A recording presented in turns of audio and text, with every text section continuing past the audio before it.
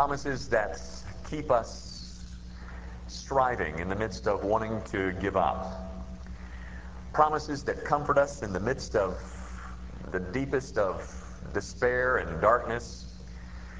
Promises that thrill us and promise us an eternity. Promises that challenge us and even upbraid us.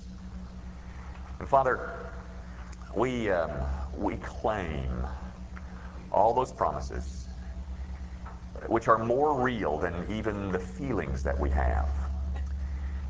And Father, what we desire is to live lives that are based on those promises as opposed to the roller coaster ride of our emotions. And I pray that your promises might find great lodging in our hearts. Father, we have just sung that the mountains will bow down and the seas will roar at the sound of your name. We believe, O God, this thrice holy God, that indeed the mountains will bow down and seas will roar at the sound, at the very mention of your name. That men will cry out for rocks to cover them because they never dreamed that you were this holy. And Father, we will find our own sense of awe, and yet protected, covered, sheltered, refuged in the blood of Jesus Christ. The only thing that prepares us to meet you is his shed blood on our behalf. And so, Father, though we deserve something else, we will get forgiveness. Not because of our merit, not because of anything we've done, but because you are who you are and have promised what you have promised and have done what you have done in Christ Jesus. Father, we will never cease to worship you.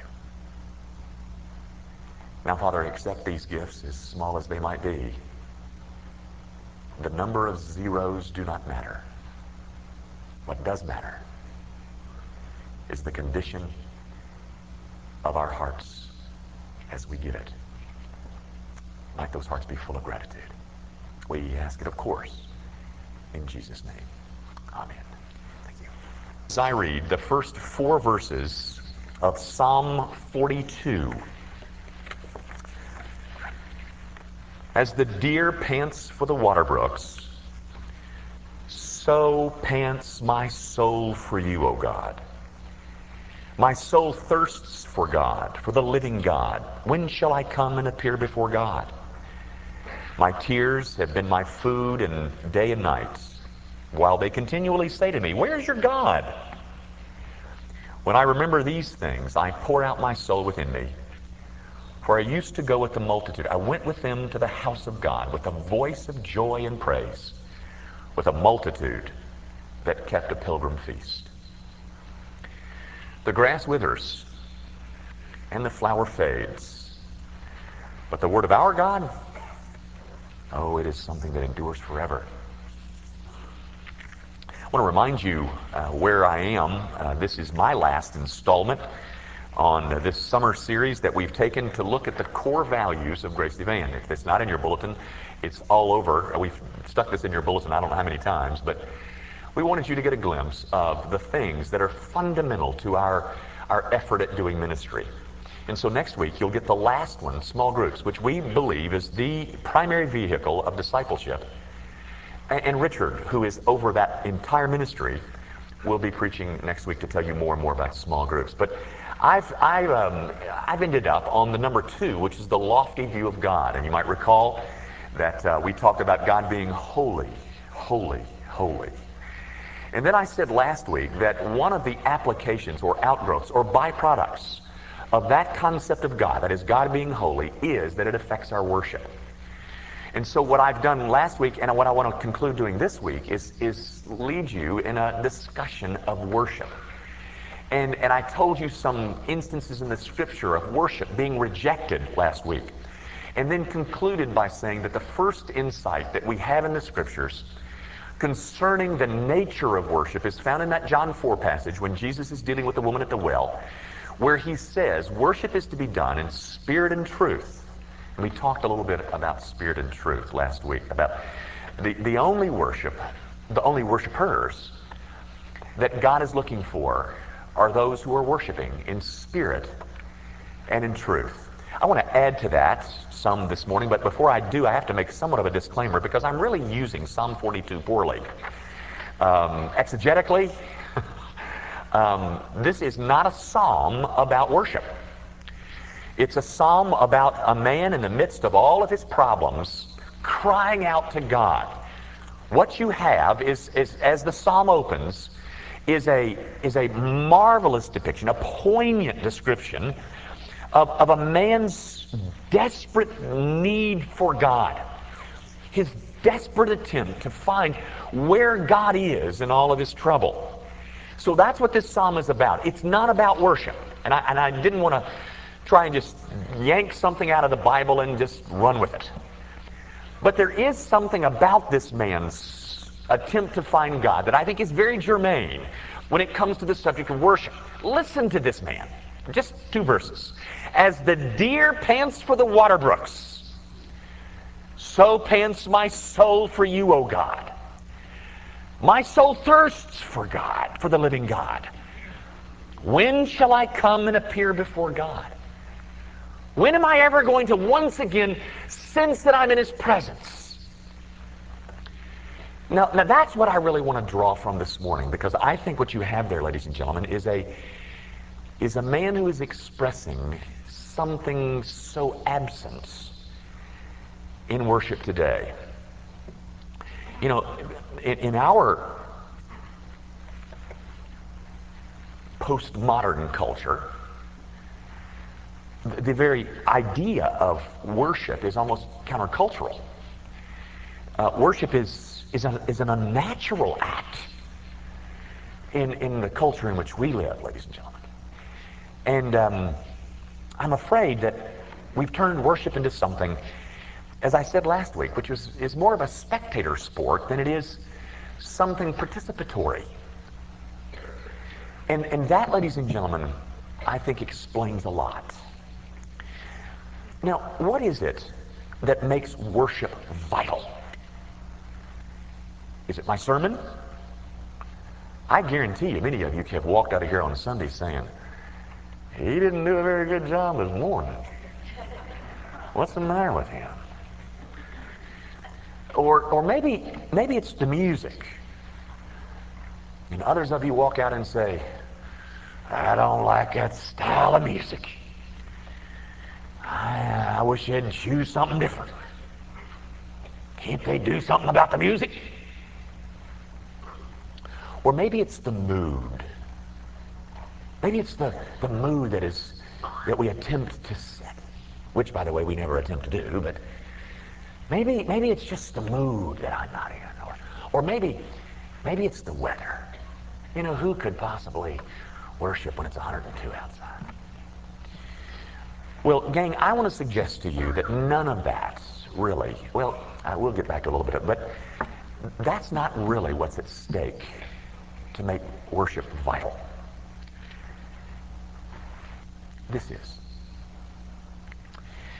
I want to suggest to you that if you boil it down to its lowest common denominator, its lowest distillate, there are 2 basic elements in worship. One is the self-revelation of God. That is, I think that if there is no faithful presentation of the truths and the precepts and the promises and the demands and the comforts of God in a worship service, I think what you're going to find is not something that is approaching worship, because you're not in the context of truth.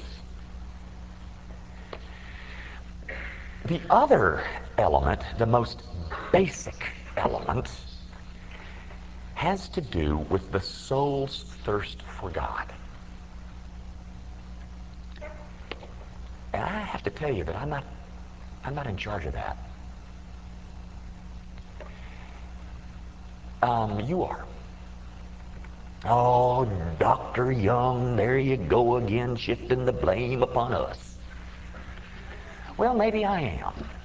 But I'm saying, ladies and gentlemen, if there is no thirst, hunger for God,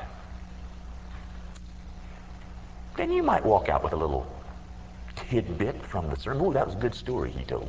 I like that story. It's amazing. Most of the comments that I get about my sermons are about my stories. I remember Jimmy Umloff telling a story a couple years ago that I heard him tell.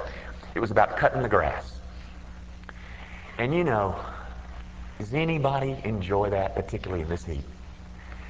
I mean, it is awful out there. And there you're cutting the grass, and you know, and you're finally finished, and your wife from the inside sees that you're finished. And so she comes out and brings you a nice, cold chocolate milkshake. Is that what you want? Of course not. It kind of just all the way down, you know. What you're looking for, a thirsty man is looking for water, not a milkshake. Well, folks, spiritually thirsty people, they're not looking for my stories. They're looking for an occasion where they can be drawn into the presence of God because they brought with them a thirst. And they brought it with them long before I got to stand up to preach.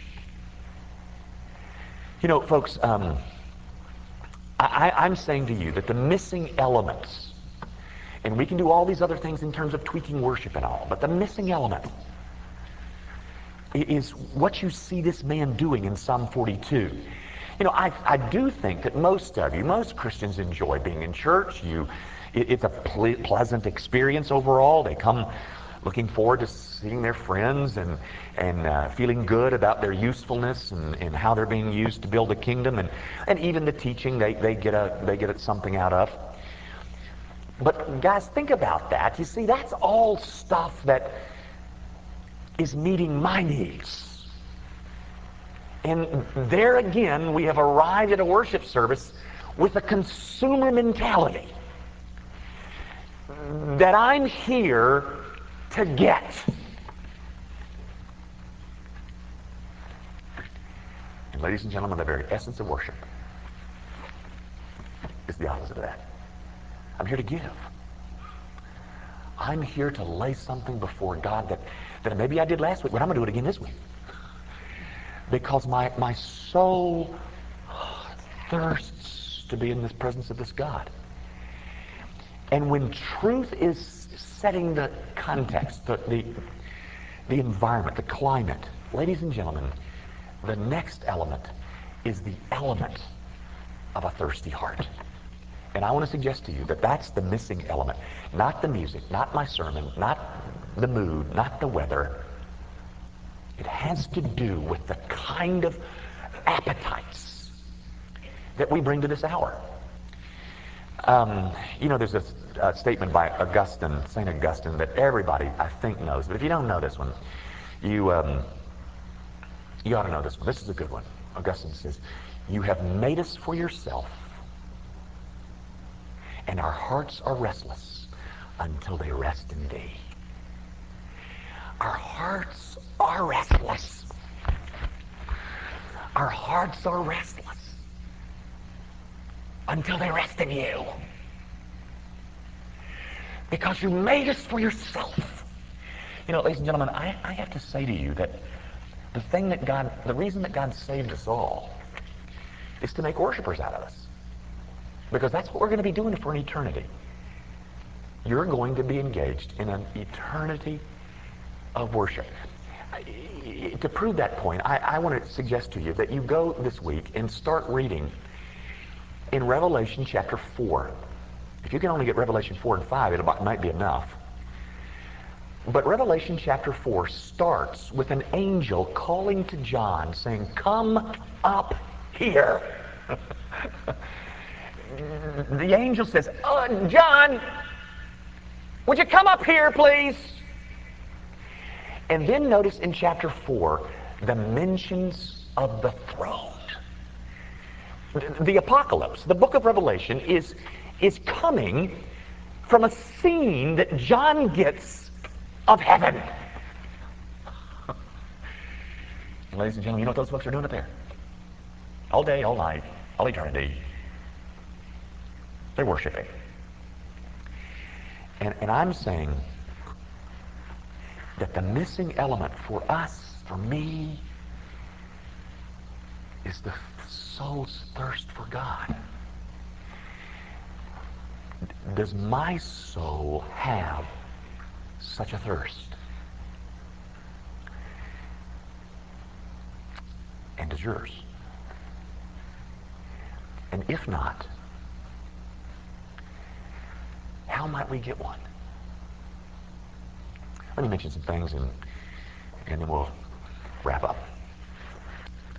First of all, ladies and gentlemen, I want to suggest that I had somebody tell me just recently that her heart was so hard towards God. The first thing that we have to do about that is repent. If we want such a longing, then the first thing that we have to do is say, God, I don't have it. Please forgive me. I want it.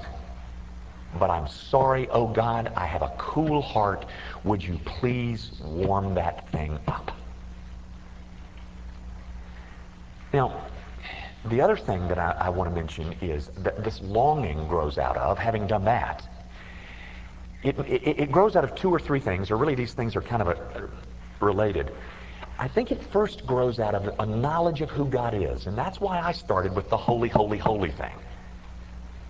A knowledge of who this God is. If you look at the book of Revelation 4, or the chapters 4 and 5 that I mentioned earlier, you'll find that these men, these angels, these creatures, these elders are struck down. And all they can say is, holy, holy, holy. Now, the second thing after my confession of repentance is to get a glimpse about who this God really is. Because then in turn, secondly, what that does is give me a sense of who I am. But thirdly, neither one of these, this is not going to happen unless this happens. So I'm going to get a knowledge of who I am by getting a knowledge, a better working understanding of who He is. I have got to be gripped with the magnitude of this God, or it will never give me glimpses of who I am, and therefore the longing, the thirsting, I don't think is going to be soon coming. You know, this might be true to just me, and you might not dislike this word like I dislike this word. But I mean, this might be expressive for you. So I'm just expressing a personal hatred. When I hear people call God neat, isn't God neat? Ladies and gentlemen, you take that word into heaven with you and see how you feel about it. Because I don't think that word is ever going to come to your minds when you're in the presence of God neat. There'll be some words that'll come into your minds, but not that one. But you see, what that does is reflect a concept of God that is tiny. And what we need is a concept of God that is transcendent. And once we get that, then we start learning some things about ourselves. And then we see, oh my, how much do I need that God? And then we might just cry out, God, where, when, why, when shall I come and appear before God? My soul thirsts for this God, because I know more and more about who I am. And the more I know Him, the more I think thirst begins to develop. You know, the only thing that I can liken it to, and it's a poor analogy, I admit, but it's like falling in love. Like getting to know somebody that you really love. And you get to know a little, and you want to know more. And you never tire of knowing more and more. And then I begin to compare myself with her and the likenesses and the dislikes, or the similarities and the dissimilarities. And we find that we have so much in common. And so I long to know more about this woman. But in that process of getting to know God, I find, oh my, I'm not very much like him. There's a lot of dissimilarities between me and him. And so I long for that God. Now, the last thing I want to tell you that I think would help is this. Do you think that my Sunday morning 30-minute ditty is enough for you? Well, I want to suggest to you, ladies and gentlemen, it isn't. I promise you it isn't. Thirsty people are people who want to not to simply spend time in corporate worship, but in private worship. And that's what we say here in this, an increasing involvement in private and corporate worship. Private worship. Now, to that end, I have a gift for you. I bought these, and I want to give you one. It's going to cost me about 25 cents a head, but I can cover it. When I first became a Christian, somebody stuck this thing in my hand. I got lots of them. You can have one, but free of charge. We got a free concert. We got a free band. And this is where I began. It's a little pamphlet called 7 Minutes with God. And you got 7 minutes, don't you? You don't spend any time privately with God? Well, how about 7 minutes? Can you start with 7 minutes? I got to warn you, though. Once you start with that 7 minutes, it's going to go to 10. And 10 is going to go to 15. And 15 is going to go to 20. 20 is going to go to 30. But this is a good, and it's got these nice little things about what you do for the whole 7 minutes. I know that 7 minutes might frighten some of you, but it tells you how to fill up the 7 minutes. Gang, your first tantalizing exposure to God probably came in a worship service. Yes. But then that takes us to the place where we say, well, you know, I'd like to spend some more time. I'd like to get to know this God, but I'm going to have to go buy myself a Bible. We sell a lot of Bibles in this church, you know. I'm going to have to buy myself a Bible. And so in private, we begin that process of falling in love, comparing ourselves to him, finding out the dissimilarities, and making the applications so that we can become more like him. And we begin to find ourselves longing more to know more about him. We discover that morally we have very little in common with him. But we are created in his image. What does that mean? We respond to him in confession, in thanksgiving, in praise, in adoration, in submission. And you know, ladies and gentlemen, I wonder where that can be done best. Here or alone. I have to make a confession. For me, it's better done in private, because I have a lot of things on my mind when it comes to a worship service. You know, is Jimmy Umloff going to embarrass me again? I'm teasing. But, you know, there's a lot of things that distract me. And I find that my better times are held in my office. And that may be true of you, but we go to the private worship, and then we're driven back to the corporate worship. And it's kind of a vicious circle. And that worship service, this worship service, should do one of two things. Or maybe they're one and the same. But this worship service should cultivate a greater thirst in you for God and satisfy some of that thirst at the same time. We get a small drink, and then we go home and we want another drink because we found ourselves thirsty. Let me mention a couple of 3 dangers, and I'm finished. Guys, worship services can err in lots of ways. We can overemphasize truth at the expense of emotion. Or we can overemphasize emotion at the expense of truth. There is a real delicate balance here, trying to balance those two things. But let me tell you, ladies and gentlemen, you are more than just a head. You have more than just cognitive. There is more to you. And so to engage your emotions is absolutely part of it. But you can emphasize either one of those too much and mess things up. But do you remember David's worship? You know, my poor wife, I take her through so much. But when David danced in the streets because the ark was being returned to Jerusalem, and he danced in the streets and did cartwheels down the streets of Jerusalem and all, and exposed himself and all that, and his wife said, "What kind of fool are you?" I just wondered what my wife would say to me if I did cartwheels up here, is what I'm saying. But guys, there's a man overtaken with emotion, and it is never to be despised. Never to be despised among us. Never. And if we do, then I think we've committed the sin of his wife Michal. Another danger that I want to mention is a worship by rote. You know, there's a danger that I see in liturgy. And that's why we use, for instance, the Lord's Prayer only occasionally here. When I was raised, everything was predictable. And so I could turn off my mind and I could just go through the motions. And so instead of focusing on the Heavenly Father, I'm simply focusing on the procedures. That's why we like to give you some kind of variety. Not because we're trying to, tickle your ears, but we don't want you to fall into some liturgical rut. Now, I'm not saying liturgy is bad. I'm simply saying, in my opinion, that it can produce a kind of mindless worship, because we've got it all memorized. And, my favorite illustration of all that, I've used that before, but is the Gloria Patri. I sang that every Sunday morning that I can remember. Glory be to the Father, and to the Son, and to the Holy Ghost, as it was in the beginning, and now will ever shall be, world without end. Amen, amen. I sang that. By the way, that's a wonderful little chorus.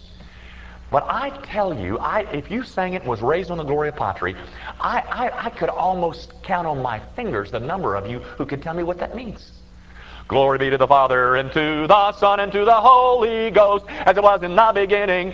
I ask you, what is the it? As it was in the beginning.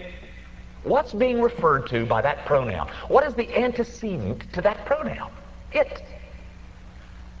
My point is, it just illustrates what I'm trying to say. We sing things, we don't even know what we sang. We pray things, we don't even know what we prayed. And that's why I think an overemphasis on liturgy can be dangerous. Thirdly, what I'm seeing in the world of evangelical worship today is a couple of things. Number one, a real man-centeredness, a real emphasis upon entertainment. But I say, ladies and gentlemen, worship is not about us. It's about God and what you go give Him, not what I come give you. It's about God. It's not about us. The fourth thing, which is related to that, is,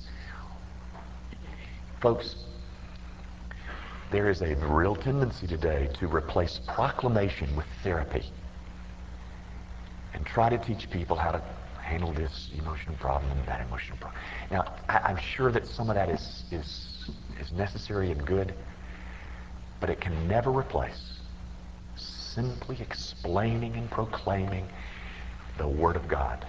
Richard said that to me this week. That, the best counseling is done by the proclamation of God's Word.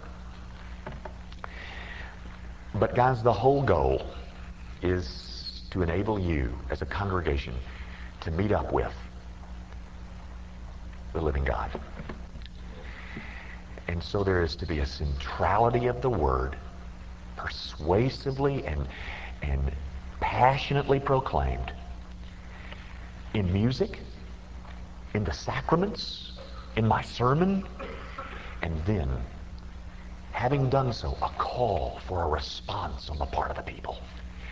You remember in Isaiah 6 when the angels are singing, "Holy, holy, holy is the Lord God Almighty," and God speaks and says, "Whom shall I send, and who will go for us?"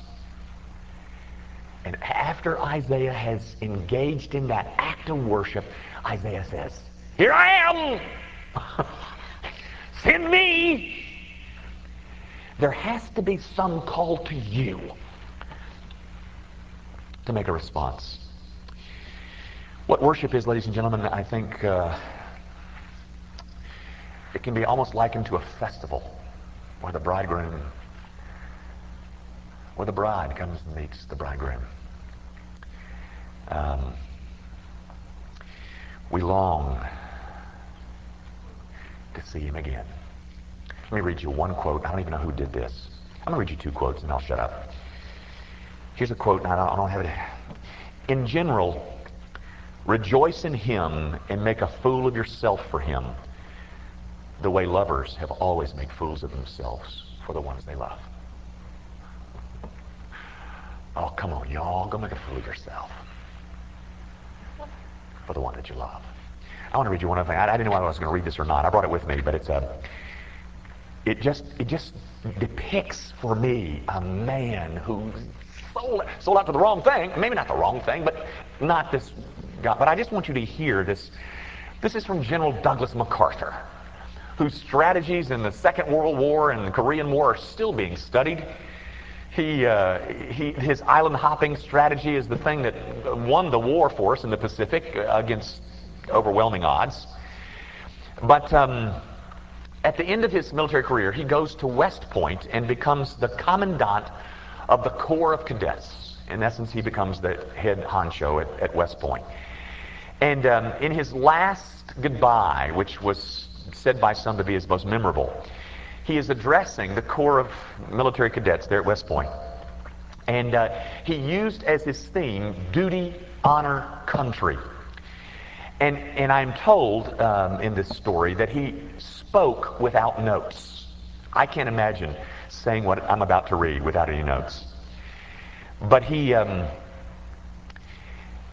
closed his message with a passage that has not been forgotten, at least at those at West Point.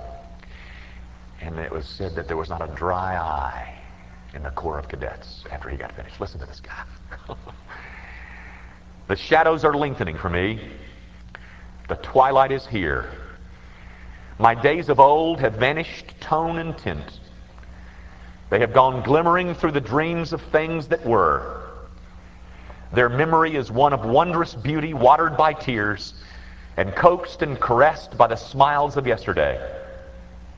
I listen vainly, but with thirsty ear for the witching melody of faint bugles blowing reveille, or of far drums beating the long roll. In my dreams I hear again the crash of guns, the rattle of musketry, the strange mournful mutter of the battlefield. But in the evening of my memory, I always come back to West Point. Always there echoes and re-echoes in my ears. Duty, honor, country. Today marks my final roll call with you. But I want you to know that when I cross the river, my last conscious thought will be of the Corps, and the Corps, and the Corps. I bid you farewell. What a passion in this man's life. A passion for the military. What I'm saying is that same kind of passion and thirst for God is the element that is missing in the worship of God's people today. I got a gift for you. That's good. Our Father, I do thank you for the privilege that is mine to break this word of life. It is my joy. And I pray, Heavenly Father, that your people have been stimulated by something. Something that was said, or something perhaps that was sung by Missy. And I pray, oh God, that you will use it to increase our appetites, make us more thirsty for the God who has saved us in Christ. That's our hope, oh God, and that's the focus of what we're trying to do today. Honor it through the application of your Spirit to the hearts of men and women. We ask it, of course, in Jesus' name. Amen.